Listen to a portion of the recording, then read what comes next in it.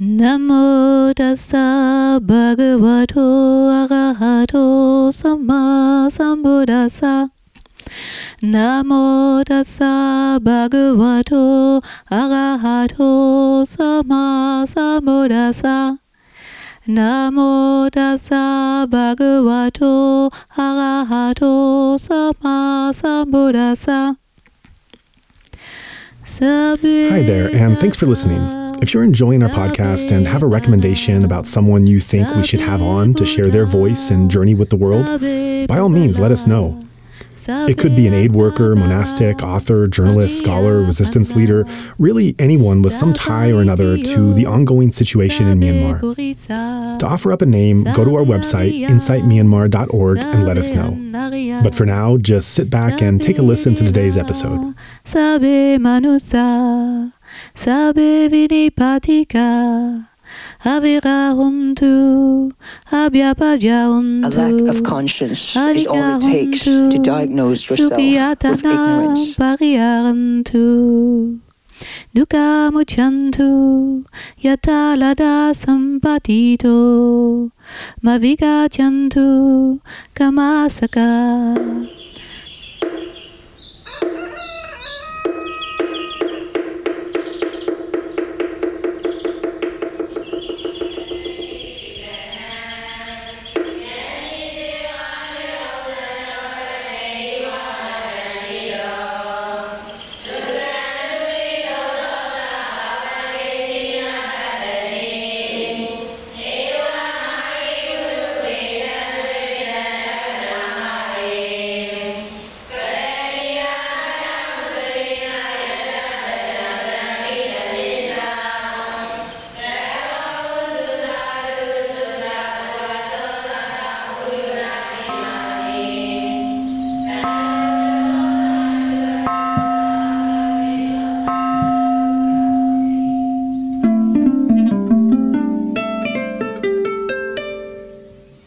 For this episode of Insight Myanmar podcast, we're talking to Venerable Vimala. This is a nun from Belgium, and thanks so much for taking the time to chat with us for this episode of Insight Myanmar podcast. Very happy to be here. Right. So let's get right into one of the recent activities that you did.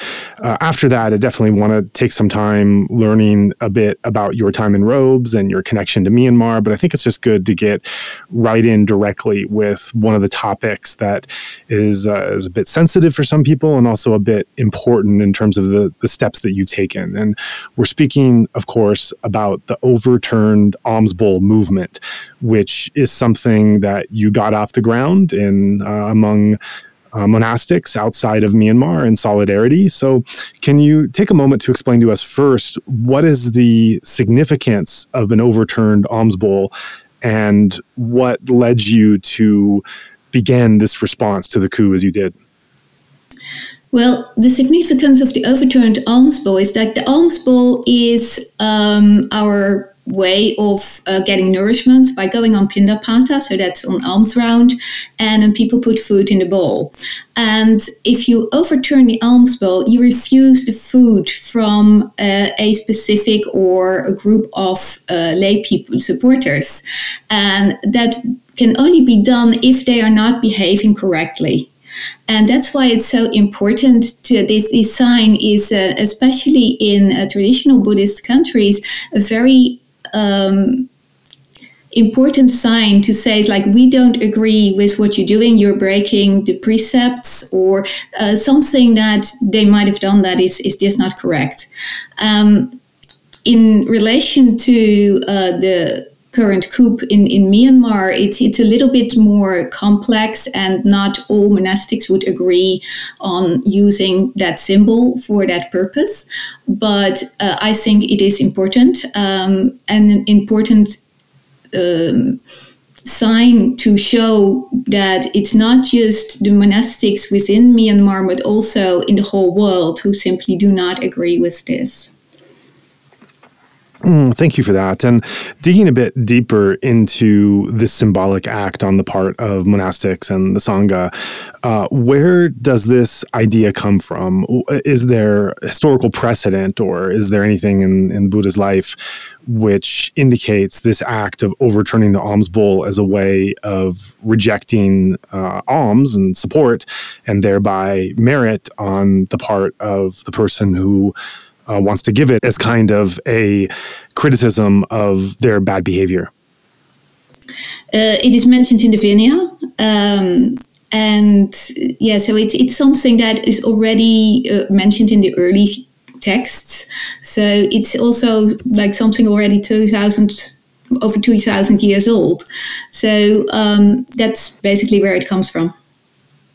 Right. And you mentioned that doing this today is somewhat controversial. Can you share a bit why it's controversial and those people that would push against this act, where they're coming from and why they have a problem with it?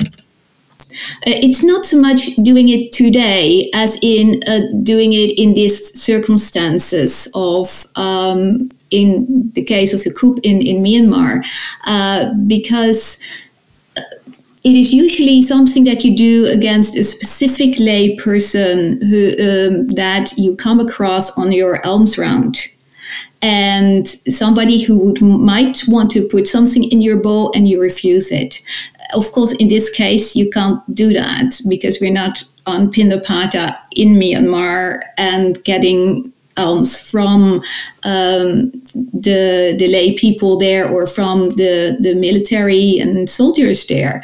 And because that is wasn't possible actually for many of the monastics in Myanmar to do so, because of the repercussions they might be facing by doing that, us doing it as a symbolic act on their behalf was trying to send this signal to the military regime that we do not agree with this.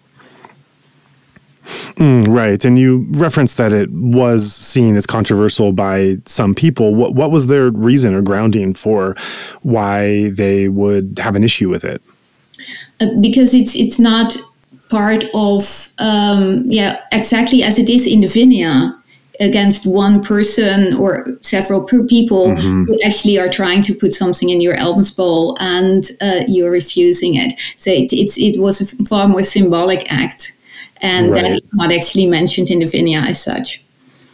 Right, I see. And the Vinaya, of course, is the monastic standards of the regulations and rules the Buddha laid down for how monastics are to act. And so you're saying that in referencing the Vinaya set down by the Buddha 2,500 years ago, there are examples and guidelines of avoiding of not accepting food from a particular individual donor that one can be referred to, and that might be legitimate still today, but taking that example and extrapolating to make it a symbolic gesture that's a sign of solidarity on one hand with the democracy movement and those monks that are facing hard times, and on the other hand, a condemnation of the wider Burmese military, that making this kind of conceptual leap is something that those more strict traditionalists have some kind of problem with. Is that fair to say?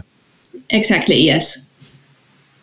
Right. And so we understand now, and we're trying to stretch this out and really explain this step by step for those listeners that are completely unfamiliar with Buddhist traditions, and especially monastic traditions. It could take some time to wrap your mind around why the subtleties of these rules are so important, and something so small can bring about such a contentious discussion. So wanting to make sure that understanding is there for everyone. So from their side, I hope we understand now why some people would find this problematic or controversial, making this conceptual leap. Now, explaining from your side, in what ways do you see this first as being justified and allowable, and then second as significant and important? I feel that it's justified in this case, as the monastics in Myanmar were no longer able to do this because they might face penalties if they did. and therefore we felt it's justified to show this as a symbol of solidarity and to show you're not alone. There's other monastics in the whole world that are behind you, even though you might not have much contact with them. They are there. Right. Yeah, that's really beautiful. Have you received a response from people in Myanmar who have seen what you've been doing and how you've been sharing? Have they been able to see the results of your work?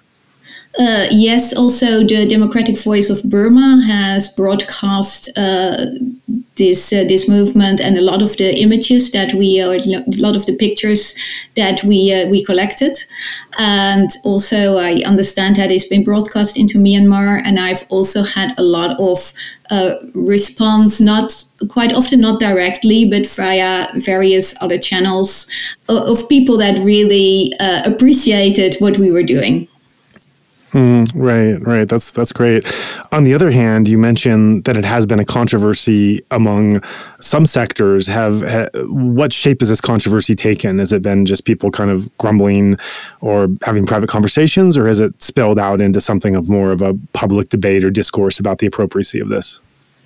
I have not seen any public debate about it, so it's more like letters we received personally. Right. So let's take a minute just to understand how this movement actually took off. Now we have a theoretical grounding for what you did, why you did it, where it derived from, and some of the response, both positive and negative. Let's learn a bit about the movement itself. So describe as someone who really got this off the ground, take a moment to describe your initial reaction to what was happening in Myanmar, your feeling as a monastic, and then starting to lay the ideological groundwork for what something like this movement would be, and then what happened as you started to take it off the ground and get other people involved. Well, when the coup happened, I was in retreat. So I didn't actually learn about it until somewhere half April. And so I was quite shocked because I had hoped that things would improve in Myanmar, even though it might have been a long road. But now it seems to have taken 10 years back in time again. And I wanted to do something, and I was very inspired by a picture that was going around, and I think it was in a local paper here, I can't quite recall anymore, of some monks in Myanmar sitting on the steps of their monastery, making the V sign with tape over their mouth, and the first one, which I take to be the abbot, was holding his alms bowl upside down. And I find that a very, very powerful symbol, and I wanted to do something, but I wasn't quite sure how to do that. So I participated in a Metta for Myanmar session that was led by a Sayalay from Myanmar. This was online, directly broadcast from Myanmar. And there I also met a Burmese laywoman who lives in Europe. And I contacted her and asked her for help. And I also contacted my friend Ayayashi. And this laywoman in Europe, she was also involved in another group that was helping to raise funds to get help to the people in the non-violence movement in Myanmar. So that's why I thought she might be a good person to help me with setting this up. I have no clue about things like Facebook, so I felt that might be necessary to have something like that. So that's also what I asked for her. And I contacted my friend Ayayashi, who is a bhikshuni in the Tibetan tradition, who's also an activist and who runs a charity in India, and who is also a close friend of Bhikkhu Bodhi.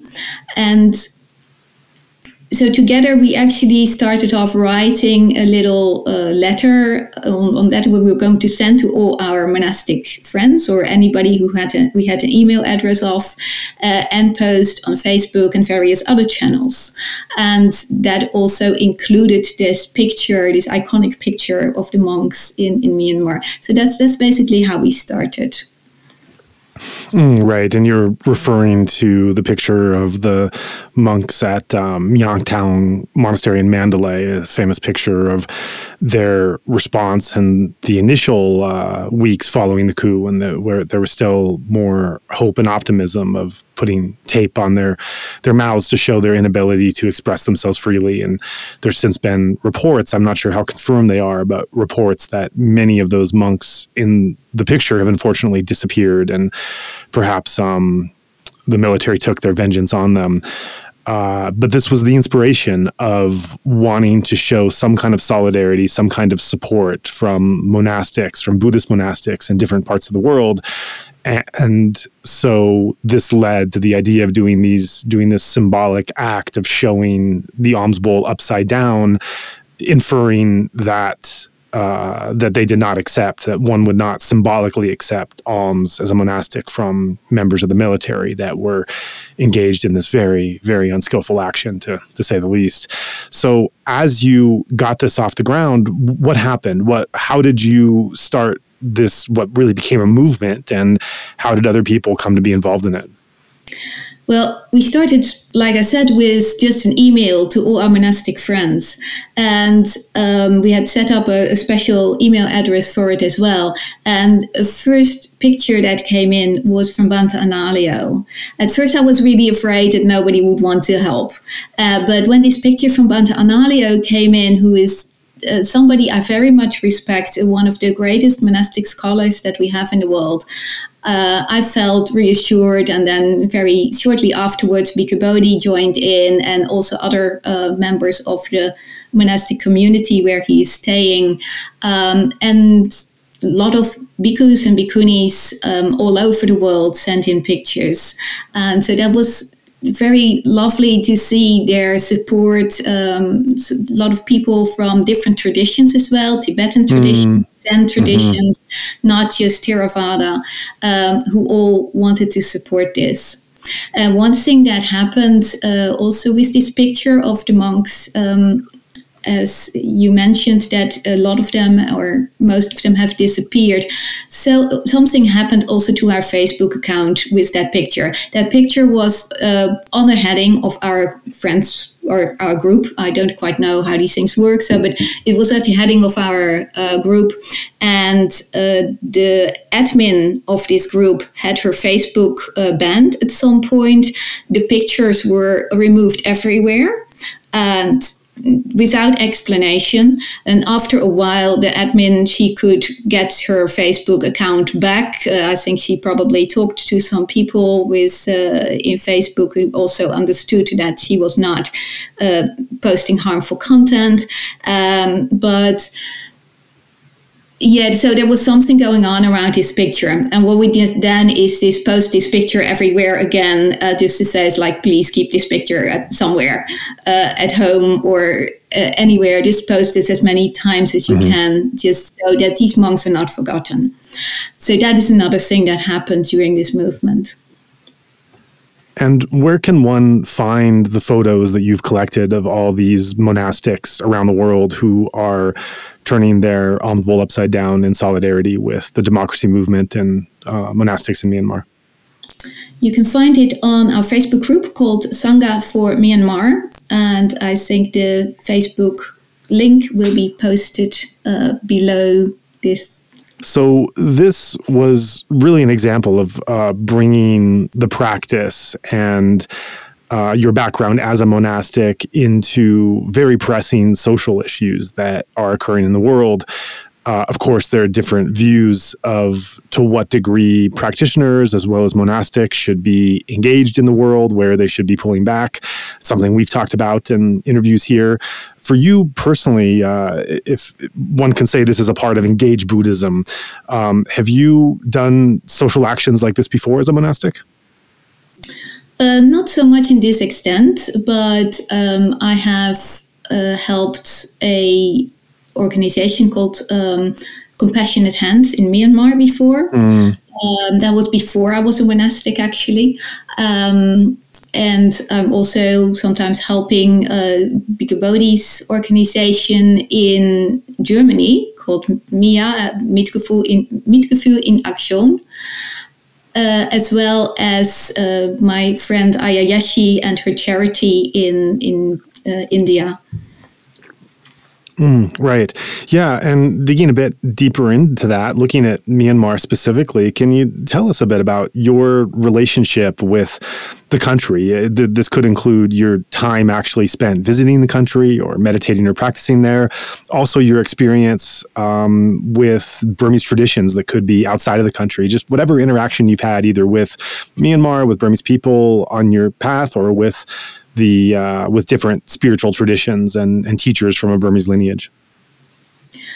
I started meditation. The first official meditations I did with the Gwenka tradition, and specifically here in Belgium.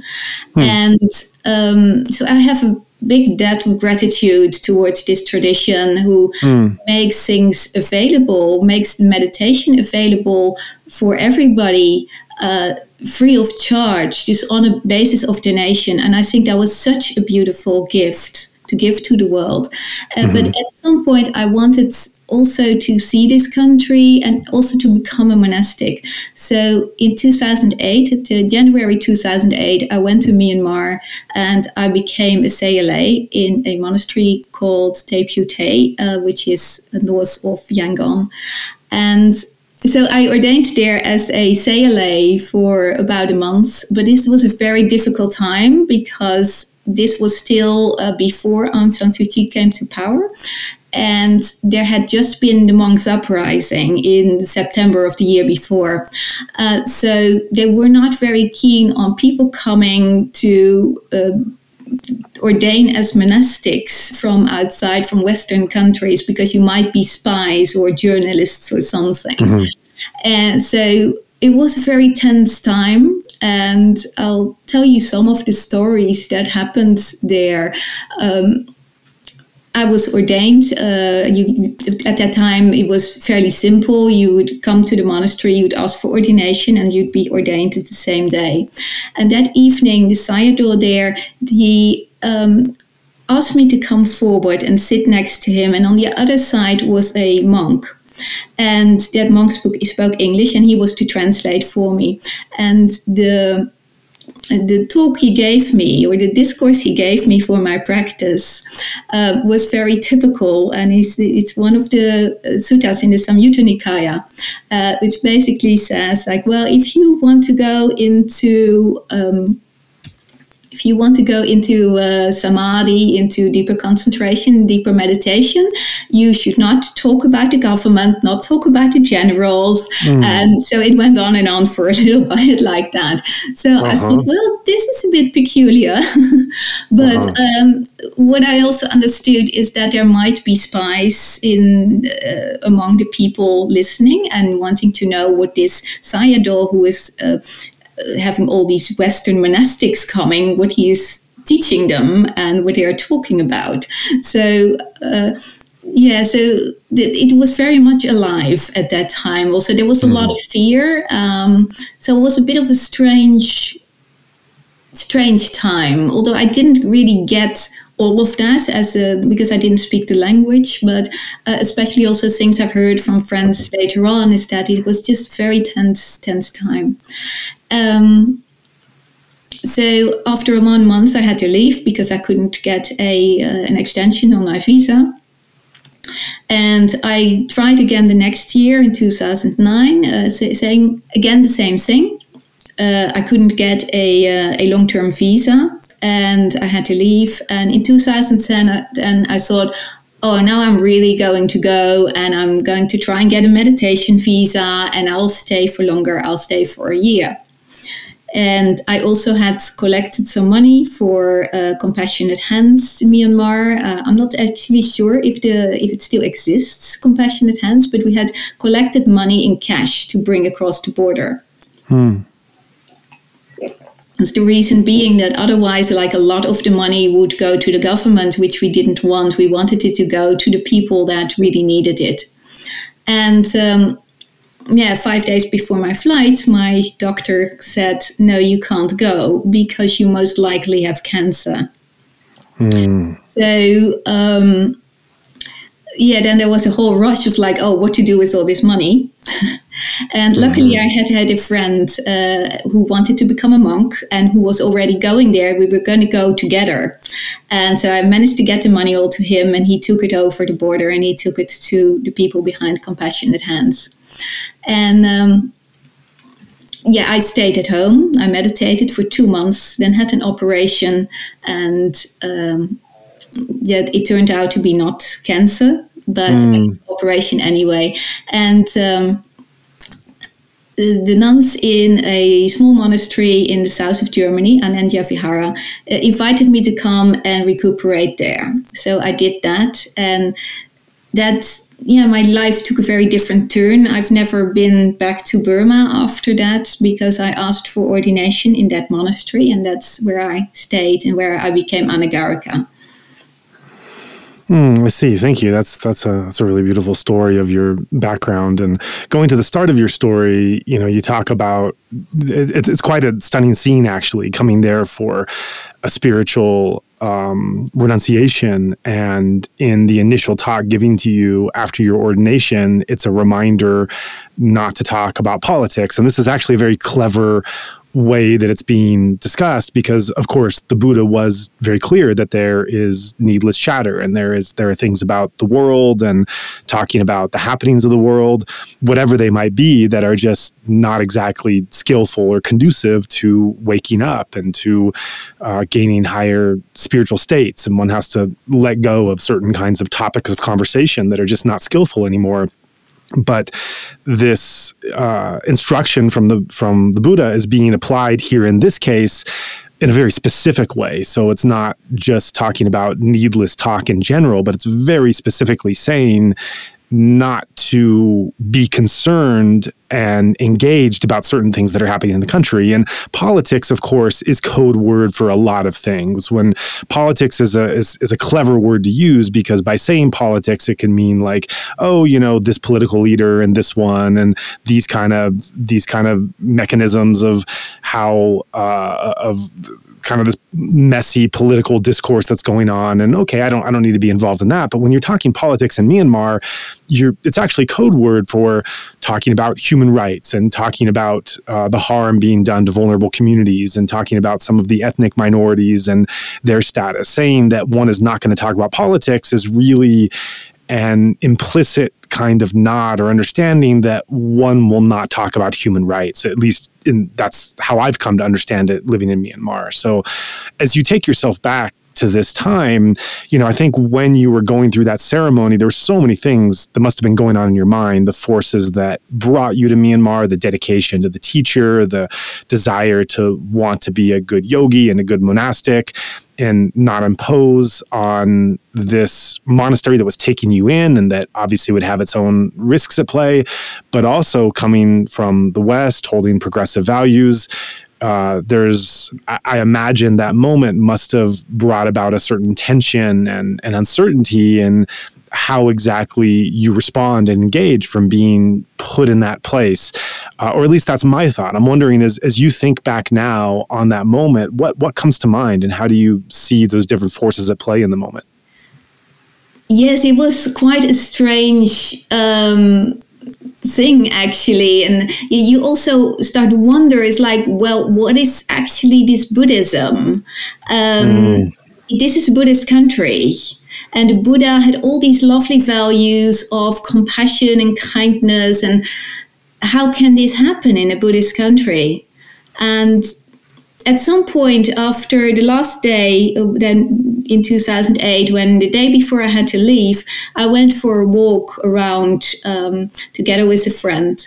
And we got lost.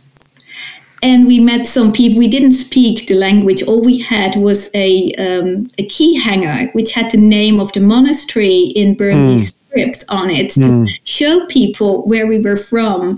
And these people were incredibly poor. They lived in small bamboo huts, but they invited us to come and have tea with them. They would give us bananas and all kinds of things. And eventually they also found somebody who could bring us back to the monastery.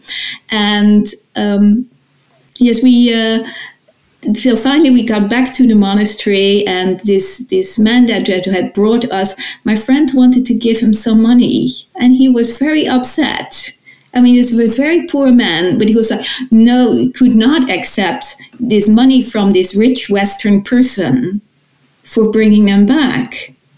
And I thought, like, gosh, these people, they are so poor, and they still just want to do things because it's the right thing to do, and not for money. And that was just such an eye-opener also for me.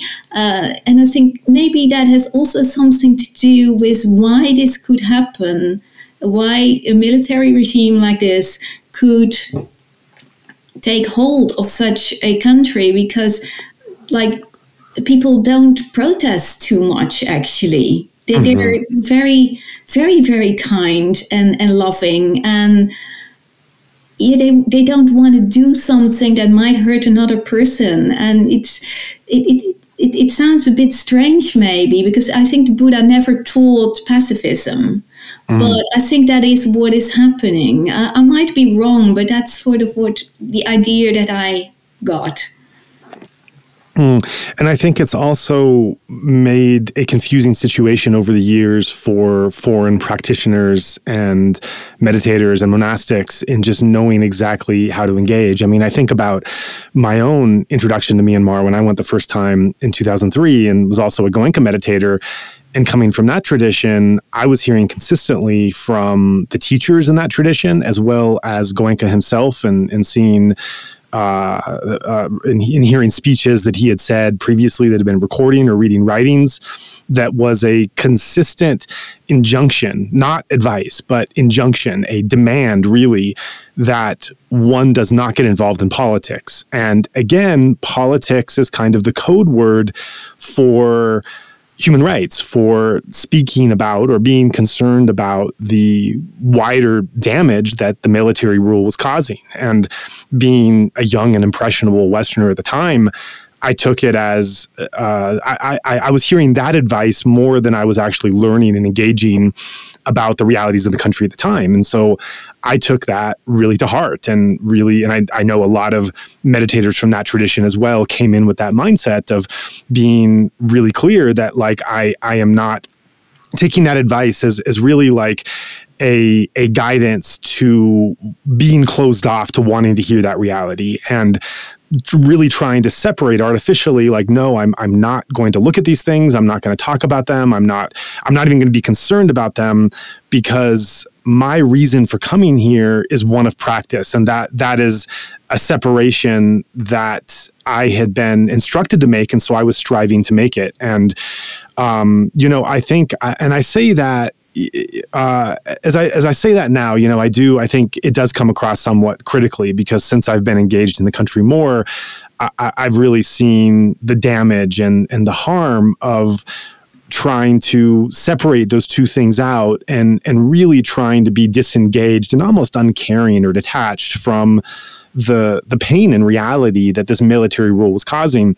At the same time, it's really a sensitive and delicate thing to understand properly, because you also have to look at the only way that these monasteries and meditation centers were operating were to stay clear this way. And this is a very evil, entrenched organization that has been in power for some time. And many of these centers and monasteries were faced with a decision to either engage or speak out, in which they would have no presence whatsoever and couldn't have any kind of impact, or they would have to make somewhat of a deal with the devil, and they'd be able to operate their Dhamma courses, their meditation courses, but they'd have to make this kind of false distinction and encourage this kind of false distinction in their students to really separate the human rights abuses and the harm that was being perpetuated in the country with just purely this spiritual practice, and that and that was the choice they had. And I know for Goenka,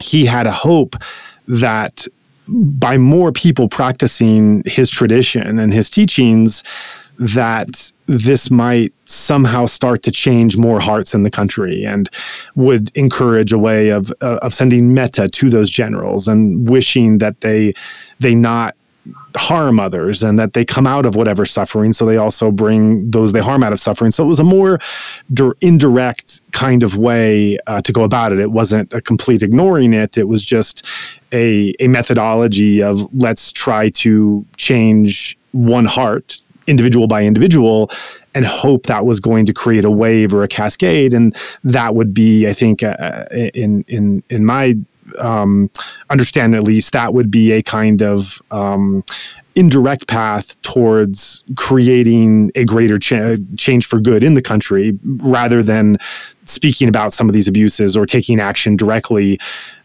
which would have immediate ramifications, such as the action you took of overturning an alms bowl back in the day. That would have been unthinkable, and would have had you on the blacklist for good. And so I'm just going into length, fleshing out this argument just to show how delicate it is, that it continues to be, in how one looks at being able to engage in the spiritual practice and welcome these teachings without imposing this wider societal and worldly view, which even the Buddha was cautioning against, while at the same time being someone who cared about the welfare of others, was not selfishly just on a spiritual path and ignoring the plight and the suffering of those around in that worldly reality, and where these come together. And it can be really tough to figure out and to do so in a skillful way with all these different conditions. So I wonder what your thoughts are in hearing that. As someone who had to tangle with this directly and interact with it, what are your thoughts on how to do this? Yes, I completely agree with that. As the things that you've been in Myanmar far longer than I have. So because I am also blacklisted, so to say, for another reason, namely that I'm a bhikkhuni.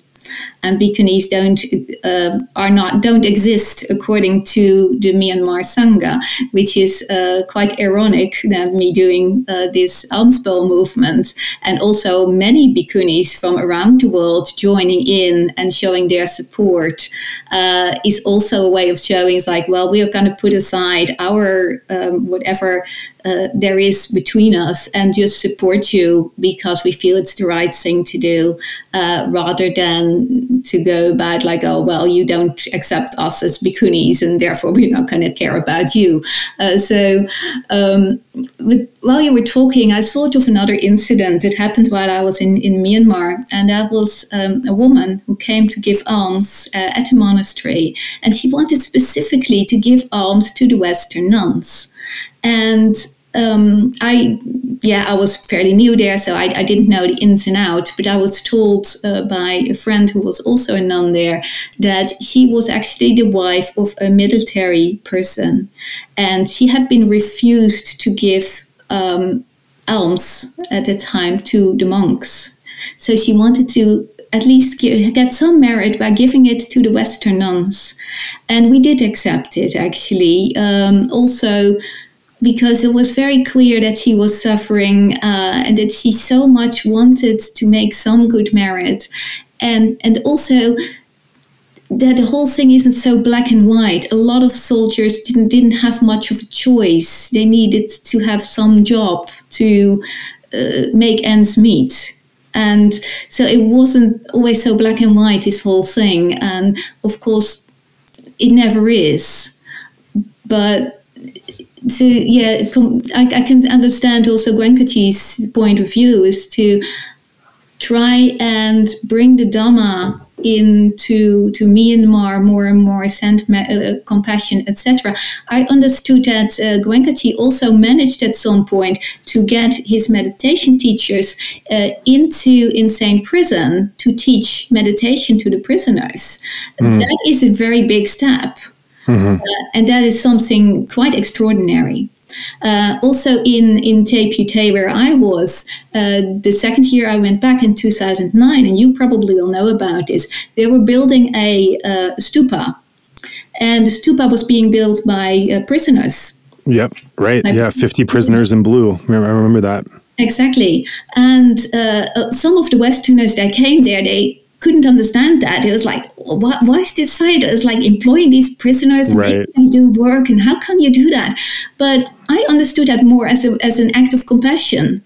Right. Because Sayadaw said, well, otherwise they're going to send them to work on some road somewhere in the middle of nowhere in the heat and with hardly any food. And here they're getting shelter, they're getting good meals, they're getting food, and they're doing something that makes merit.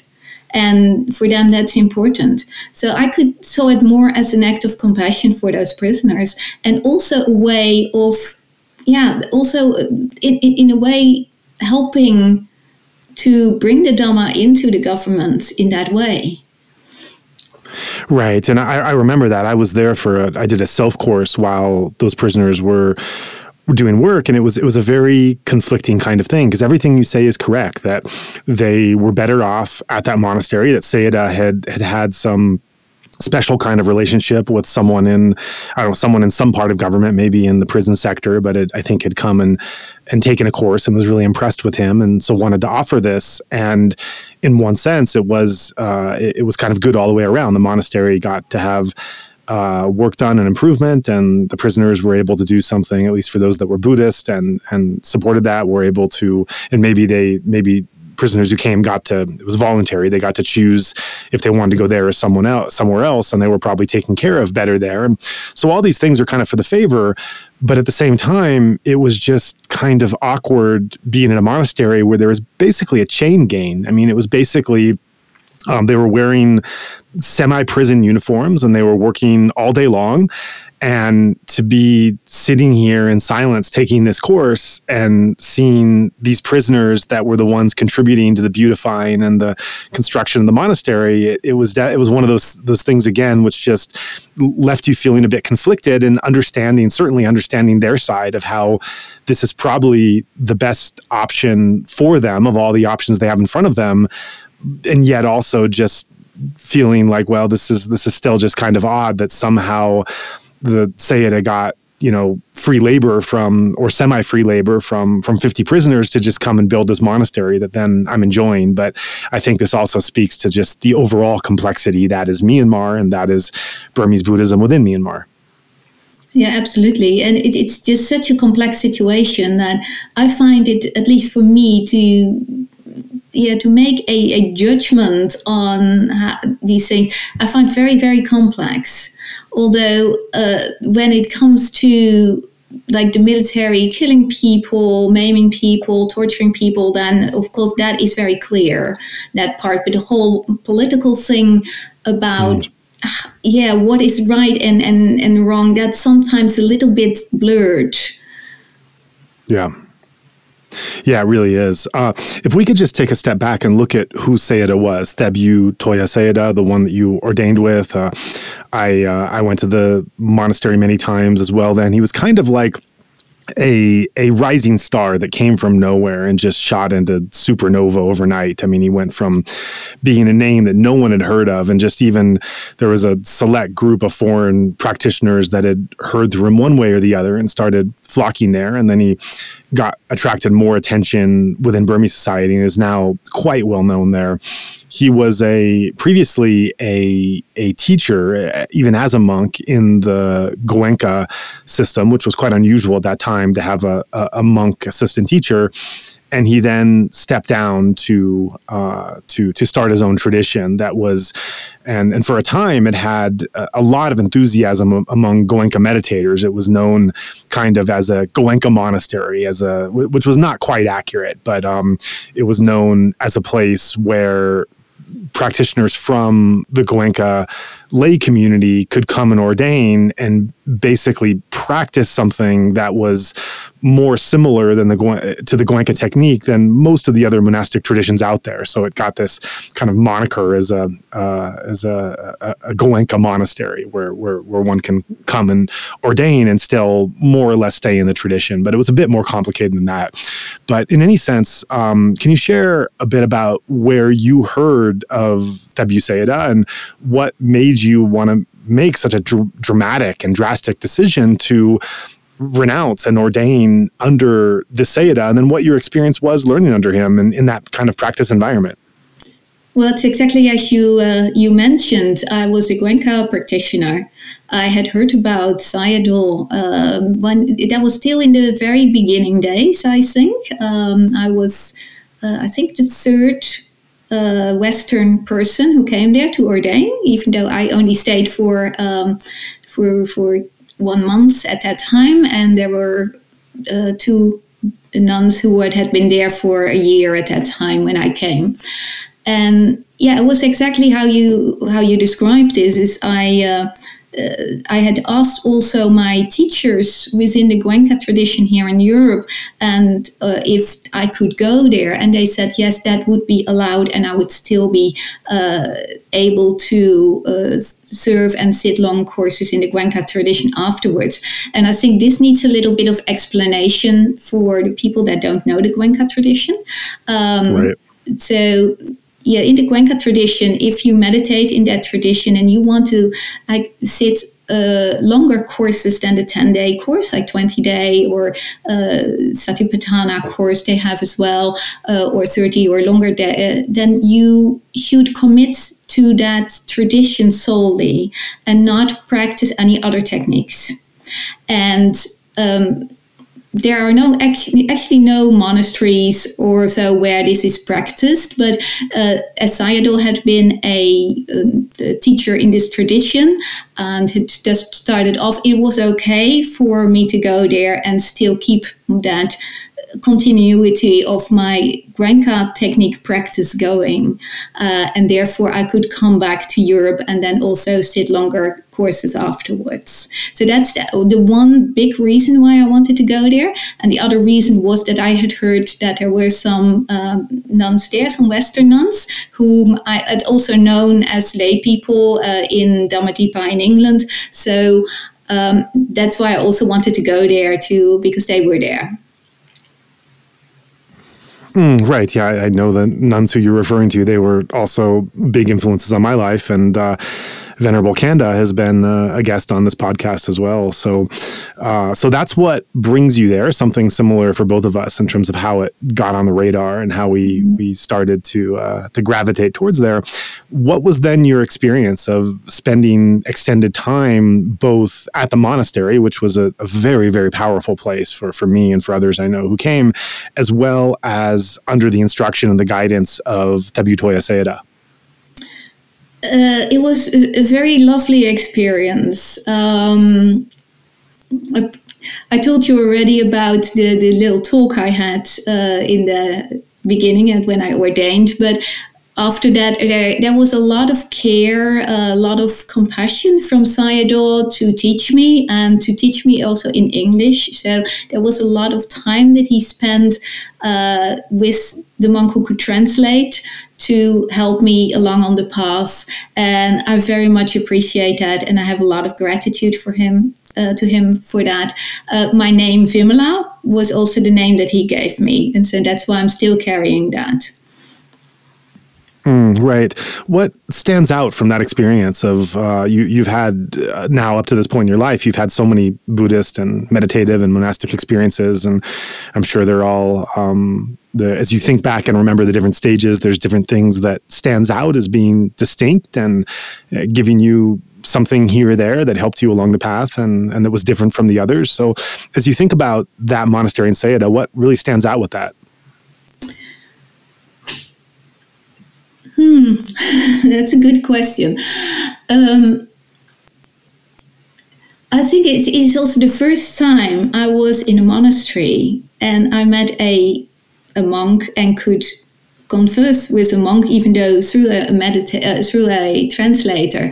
And just being there and sitting there and feeling this compassion, that it was something very new to me, is this care and compassion that he gave me at that time. For me, that was something very special. I've never experienced that before, because it was so very different from all the Goenka courses I'd done before. So that really stands out for me, is that I can still visualize this image of me sitting there by his side and the translator monk on the other side. Mm-hmm. Right. And how about Myanmar in general? Just especially coming from the Goenka tradition, where one hears, in that tradition, one just hears so much about Myanmar being the origin of the teachings of this lineage and this kind of spiritual homeland and everything else. And so coming and experiencing Myanmar, the country, the Burmese people, the different traditions, what was that like for you? The one thing that really struck me was the kindness of the people. One time I went on Pindapata, an alms round with the monks. And as a nun, I was not allowed to carry a bowl, but I could walk behind the monks. And they would go to a nearby village, and there's about 5 kilometers walk, I think, on bare feet over the gravel. And the village was very, very poor, and people all came out, and they were so happy also to see me, even though I wasn't really going on alms route. And the ones that could speak a little bit English would say something. And I found it just such a beautiful experience. It's like the women would pick up their children, their little babies, to also guide them to give a little spoon of rice in the bowls to also make marriage. And there was just so much joy in that whole process. So, like my story before, when I got lost, people were just so incredibly kind.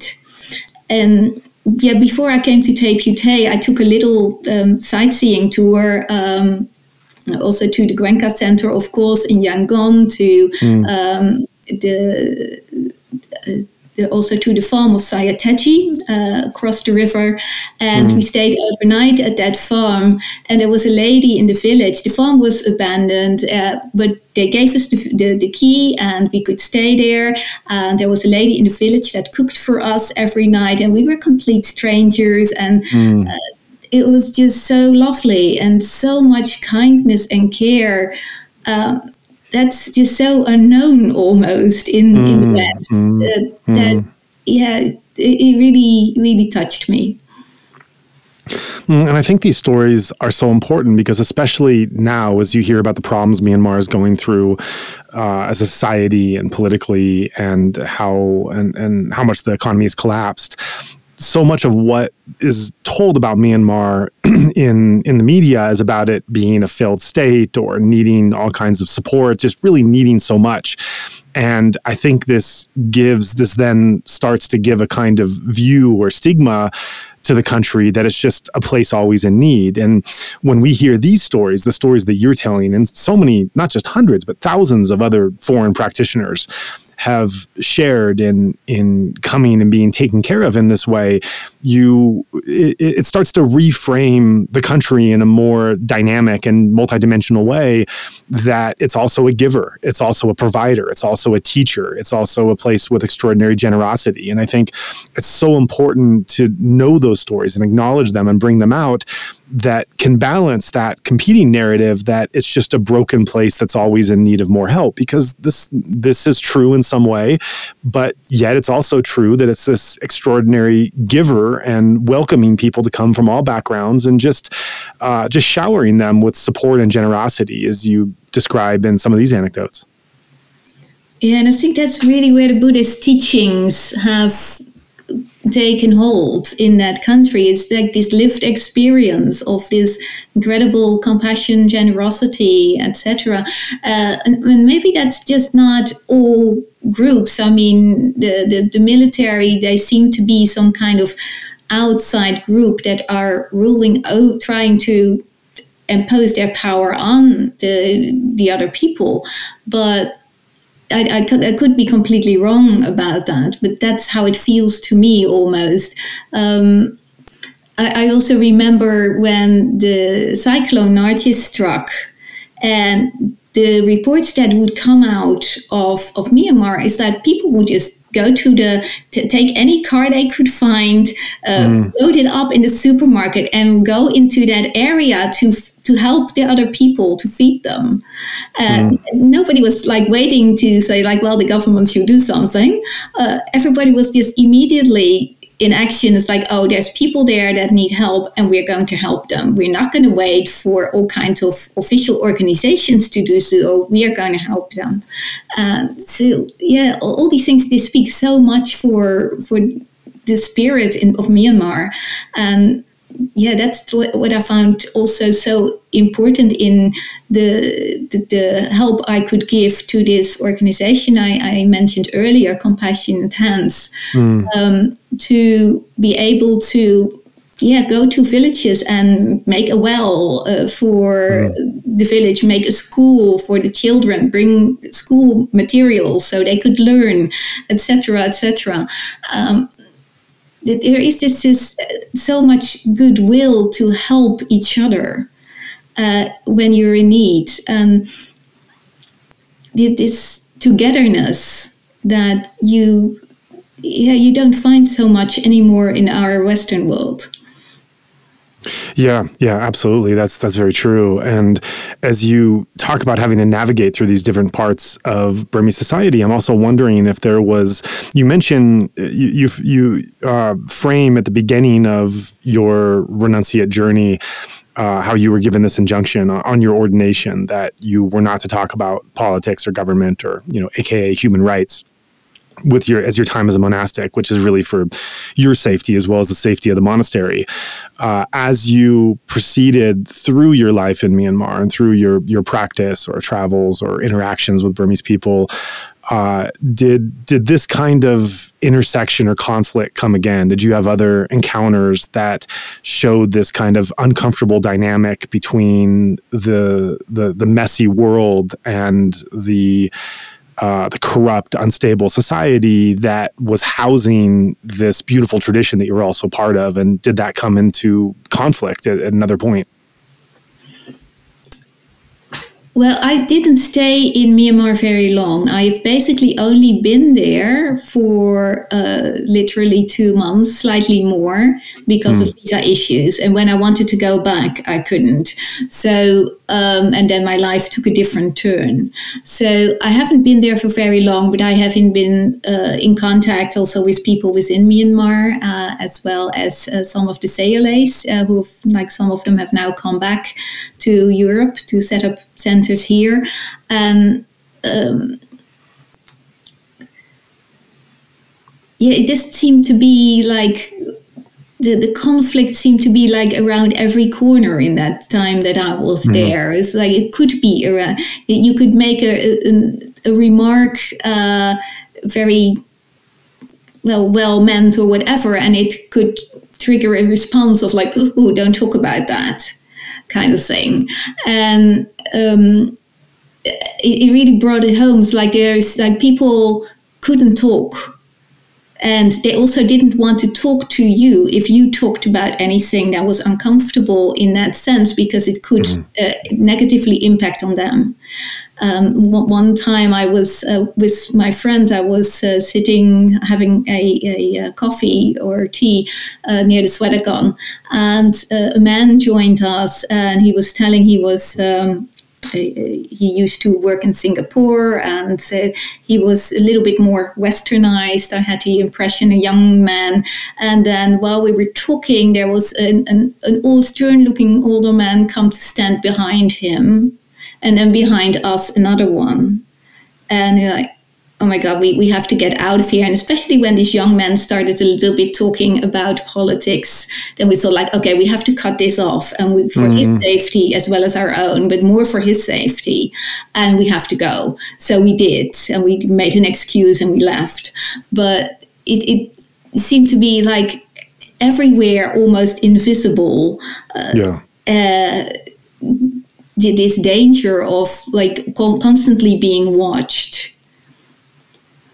Mm-hmm. And when you tell those stories about Cyclone Nargis, which I was also there for, it reminds me of a comment that a Burmese friend has told me about the current revolution, in just noting that they have, as a whole, the Burmese people have such low regard for their government and their authorities that they don't even really have a hope of being cared for by them or having any kind of welfare state or any kind of support. They simply want them to not interfere with them being able to survive. And so that example of going to support the people impacted by Nargis in the Delta, that was, as you mentioned, it was just Burmese people of all stripes from all directions, just getting in cars and boats and just trying to help out. And in many cases, the Burmese military stopped them. They in some cases, the best scenario, they probably just sent them back. In other cases, they stole the goods that they were trying to deliver as aid and donations. And in the worst of all cases, they might have arrested them or made them pay a bribe. And so even just in taking actions to help one another and be able to improve their society on their own, I've had it explained to me, we don't even have faith that we can have a government that can actually do good for us. We just want them to not stand in the way of us trying to take care of ourselves. And so there really is that kind of supported community spirit.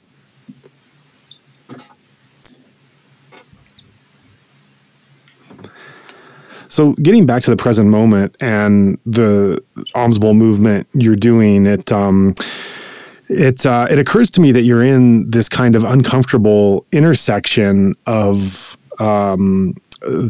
that's brought about by this movement you've launched. I wonder if you've felt the reaction from any of these corners. So, like, on one hand, you're a monastic who is showing support and solidarity for Burmese monks and Burmese people at this time. And you've already mentioned how you had some pushback from some of the more traditional elements of the Sangha and Western monastics, people outside Myanmar that are saying this is the way that you're involved is perhaps not correct.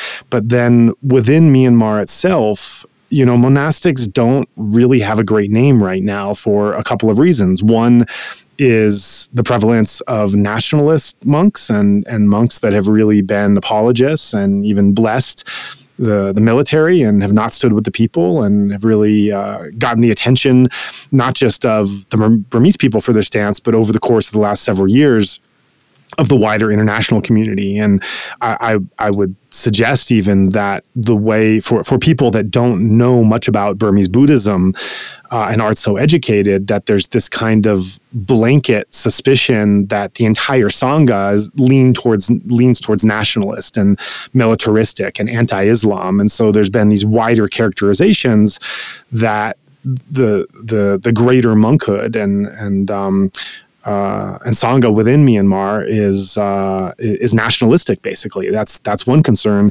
Another one is that among Generation Z and the protest movement that's developed in Myanmar, there's been a kind of feeling that because the monks have played such a small role in this current movement, that they're kind of irrelevant. That it's they just simply don't have much bearing. They're kind of a relic of the past that is not so critical for this current moment, the current moment that we're in. And sometimes when I've had Burmese guests on the podcast and I've asked them about the role that monks or nuns could play, I often get a kind of silence in the sense that they haven't really thought about it. They've started to see this segment of their society is so irrelevant because they haven't been involved, that they're not even really thinking anymore about what relation they could have or what role they could play.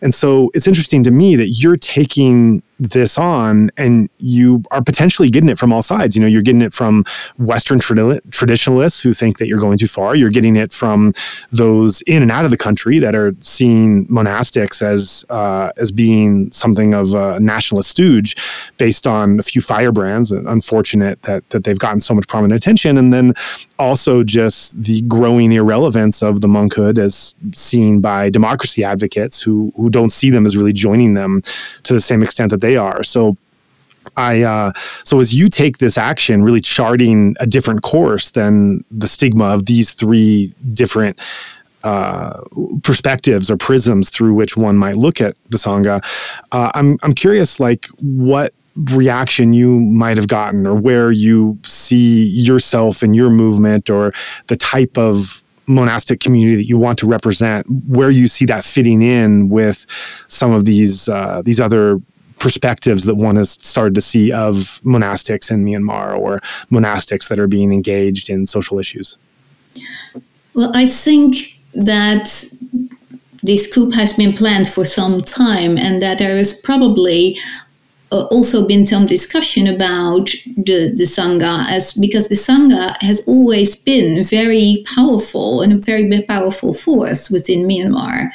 And so that must have been some kind of worry, I would think. And you also see is that any monks who dared to stand up in whatever way faced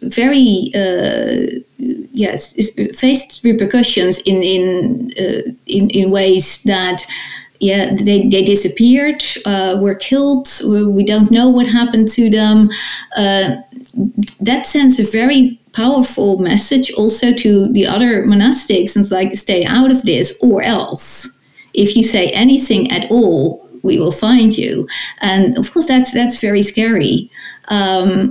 Even just a simple action is like overturning the alms bowl, which was still a possibility to do during the monks' uprising in 2007, was an act for which you could get imprisoned or even killed.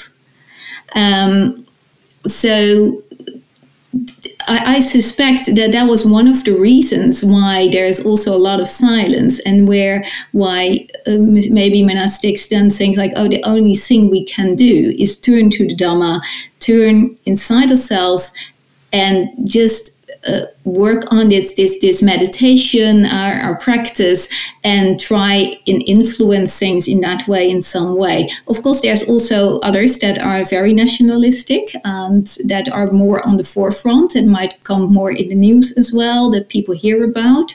But I certainly refuse to believe that it's the majority of the Sangha. Mm-hmm, right. Thanks for that. And I also want to come back to what you referenced a couple times in this conversation, where you've mentioned that you've actually been blacklisted to even return to Myanmar to practice. This is long before the coup happened. Can you describe the circumstances around that? Well, I don't mean it so literally as being blacklisted. I don't know about that. Maybe I could go back, or maybe I can't. But as a bhikkhuni, there are no bhikkhunis in Myanmar, no fully ordained nuns, according to their own laws of the Ministry of Religious Affairs. Bhikkhunis don't exist. There have been bhikkhunis in the past, Burmese bhikkhunis, who have gone to Sri Lanka to get ordination. Only one of them, or maybe two that I know of, have returned. And the first one was immediately thrown in jail, have been stripped of her robes, they've tried to force her to say that she wasn't really a bhikkhuni, etc. But eventually, and I think under international pressure, they released her and put her on an airplane to Sri Lanka. She became a bhikkhuni there again, but due to the PTSD that followed, she wasn't able to retain that, and I think she has asylum now in the USA. So that's the situation of bhikkhunis in Myanmar. And I think for foreign bhikkhunis, it's sort of okay. They can't really do so much for you or against you, but you won't be accepted as a bhikkhuni. So that's a bit of the situation with bhikkhunis in Myanmar. So as that, I'm not accepted as a bhikkhuni to the Myanmar Sangha. Did you try to visit and you weren't able to, or did you just realize that once you decided to become a bhikkhuni that wouldn't be possible? It would be more difficult. I think there are some bhikkhunis that do go to Myanmar. Mahayana bhikkhunis, they usually don't have a problem because they're seen as Mahayana. And other bhikkhunis, I think that they just put on the robe of a Sayalay and just, go to the country as a Sayalay. And they can also, as long as they don't cause any problems, and they can go to the other, now I've never tried to come back to Myanmar afterwards. My life just took a different road.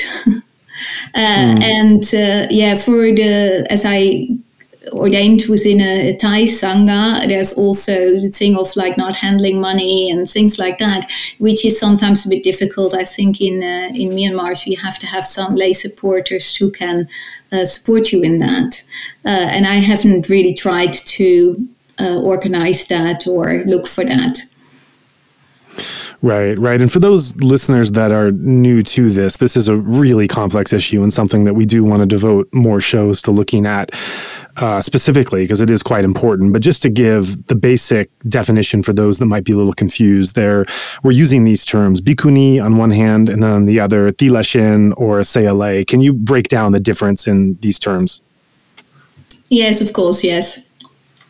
So when I first came to Burma, I was also ordained as a Tilashin, or also called Sayalay.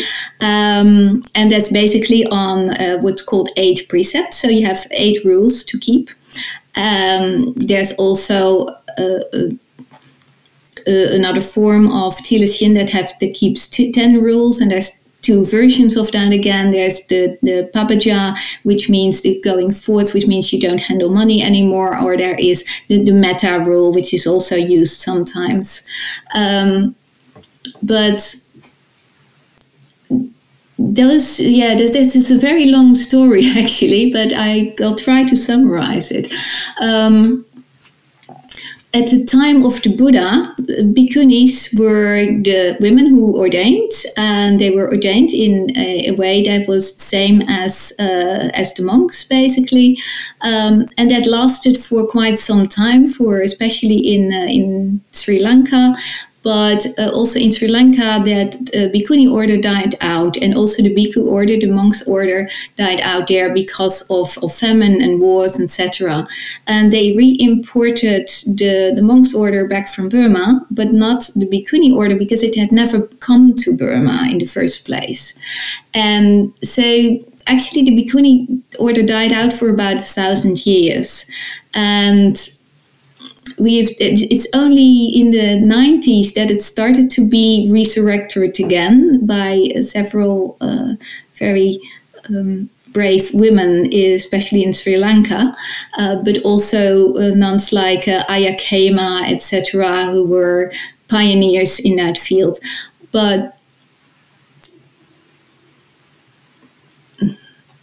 so what women did before that time, and also still doing, because the bhikkhuni order is still very much in its infancy, and so most of the nuns that you see walking around in the white robed nuns in Thailand, and the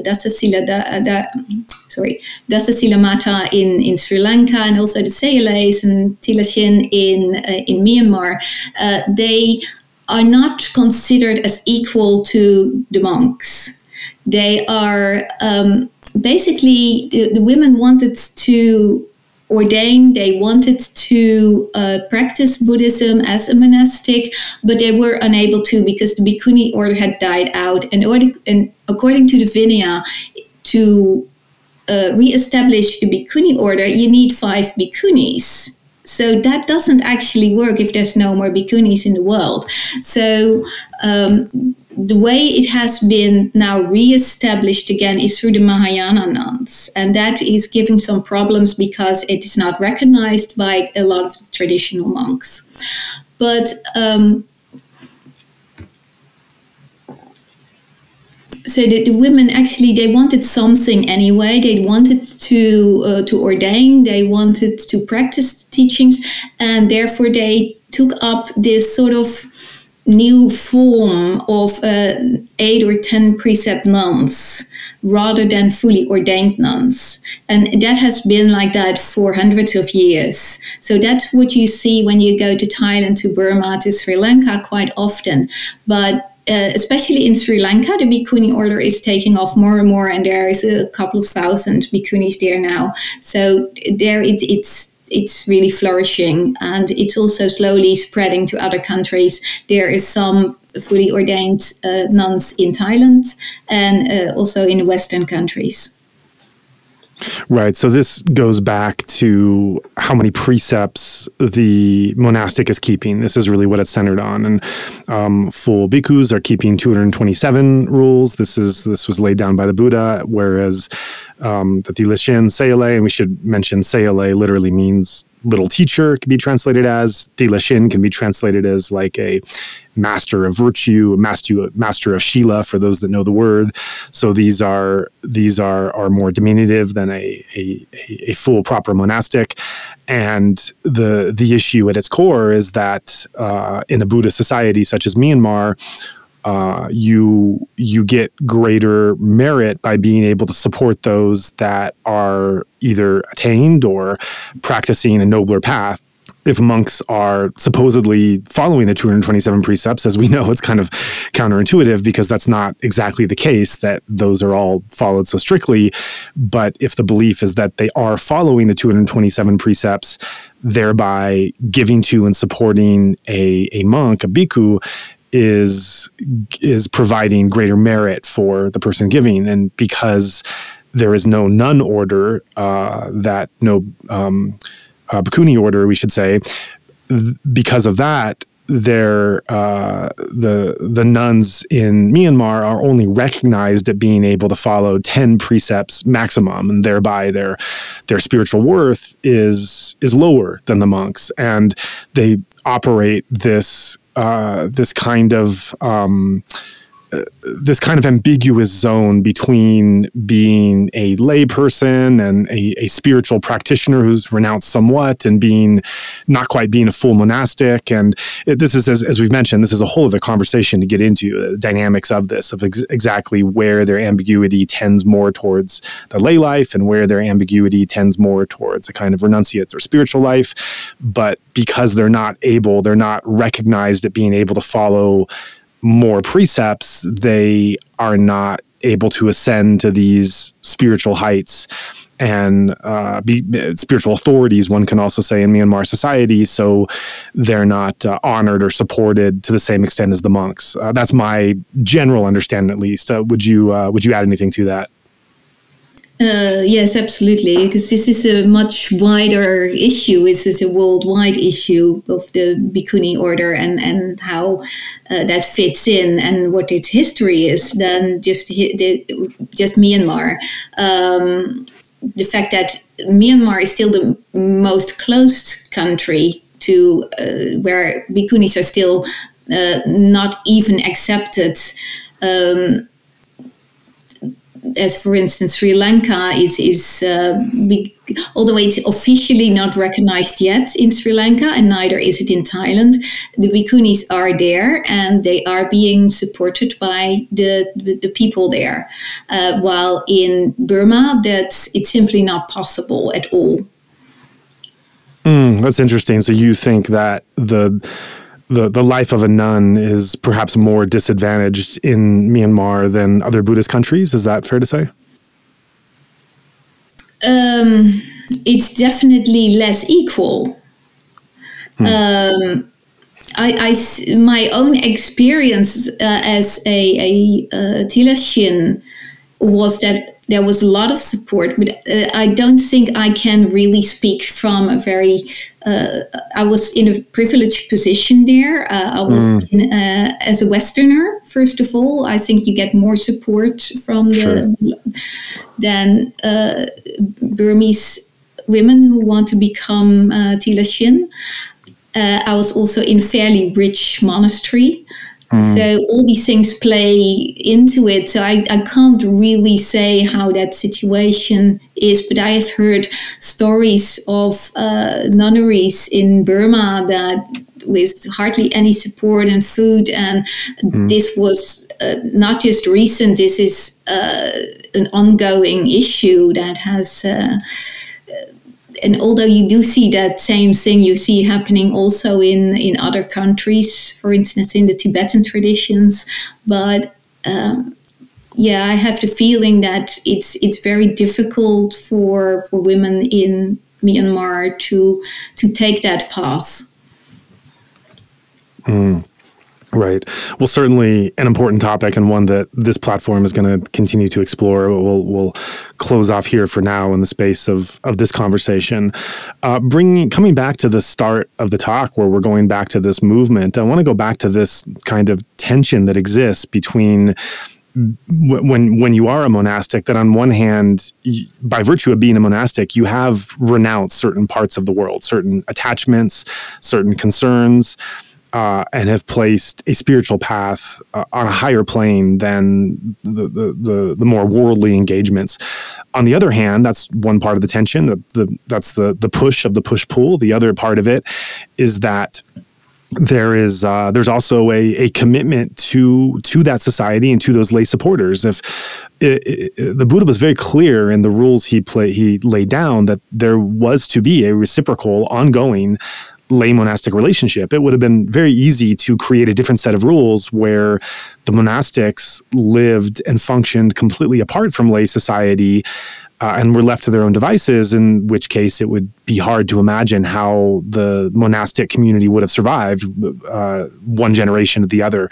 So by having that reciprocal relationship, that allowed the lay and monastic communities to grow over the years, as they've done for so many centuries and even millennium. But in the present day, there is that consideration. There is that question, that tension of where and how does one renounce and pull away, and where does one have a greater social engagement and commitment and responsibility to that society. And as someone who's been a monastic for so many years, and I'm sure you've thought about this issue, and then with Myanmar, with the movement that you started with the overturned alms bowl, you thought about it even more because that was a way of social engagement. So how have you come to understand this dynamic for yourself? Well, first of all, if you're not really on the one hand, you have to practice for yourself in order to see how this mind-body structure works, and to be able to pass that knowledge on to other people. You can't go and teach if you don't know what you're talking about, basically. So you can only teach what you already know. So that's why it's also important to find the truth within yourself. But also, while doing so, you notice a greater compassion for other people. And I think what's often this engaged Buddhism is called compassion in action. And that's basically what it is. You also feel this need to help other people out of suffering so they too can practice. And like, if you see people starving, you're not going to start teaching them how to meditate. You feed them first. So I think it's really important to also help other people and help our fellow people in Myanmar, because how can they sit quietly on a cushion and meditate and pretend while all these things are going on? And that doesn't work. You have to have some environment where it's safe, where you can practice. And so that's where compassion in action comes in. I think it is very important to help people to come to a place where they can practice the Buddha's teachings and make sure that those Buddha's teachings also live on. Well, with that, I thank you so much for joining us and taking the time to share your background, your relationship with Myanmar, as well as some of the support that you've harnessed with your fellow foreign monastics, and just really great to get your voice on here. Thank you very much, and it was lovely to be here, and wish you all the best with the enormously good work that you're doing. Namo tassa bhagavato arahato sama sambuddhassa. Namo tassa bhagavato arahato sama sambuddhassa. Sabe Sata, Sabe Bana, Sabe Buddha, Sabe Bugala, Sabe Atababa, Paria Pana. I know for a lot of podcast listeners, as soon as the fundraising requests start up, you kind of just zone out and skip ahead till it's over. But I ask that if you've taken the time to listen to our full podcast, that you also take the time to consider our spiel. Some may assume that producing a 2-hour episode wouldn't take much more time than the conversation itself. But so much goes into it. In advance of the interview, our content team reviews the biography and relevant works of the upcoming guest, and we discuss the best way to use our limited time together. After the interview is complete, the raw audio file is sent to our sound engineer, who shapes it into working order. A single episode can take several full days of solid production work in the studio, which is then carefully coordinated with our content team to ensure smooth listening. Further edits and post-production magic bring the eventual episode to your ears, along with extensive written descriptions of each interview, which we publish on our blog and on social media as well. Many of these steps require an outlay of funds in some way or another. We hope that each episode helps to inform you about the ongoing crisis. And if you find it of value, we also hope that you can consider supporting our mission. If you would like to join in our mission to support those in Myanmar who are being impacted by the military coup, we welcome your contribution in any form, currency, or transfer method. Your donation will go to support a wide range of humanitarian missions, aiding those local communities who need it most.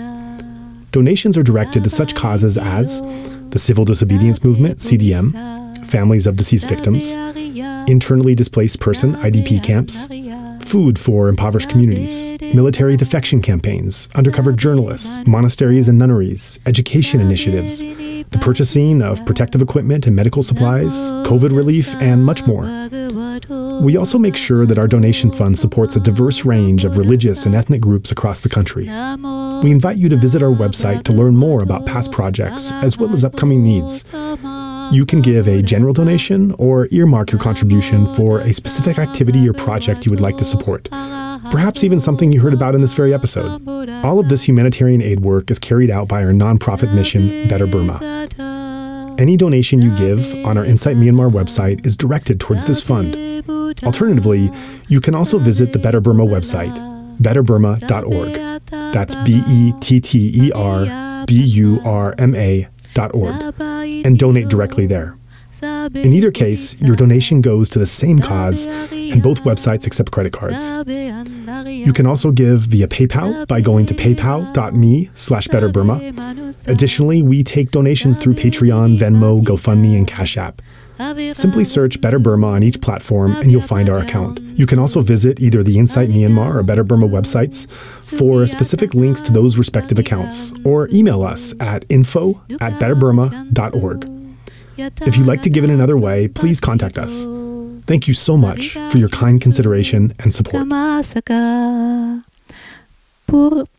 Puratimaya Disaya, Pachimaya Disaya, Uttaraya Disaya, Dakinaya Disaya, Puratimaya Anudisaya, Pachimaya Anudisaya, Uttaraya Anudisaya, Dakinaya Anudisaya, Hetimaya Disaya, Uparimaya Disaya.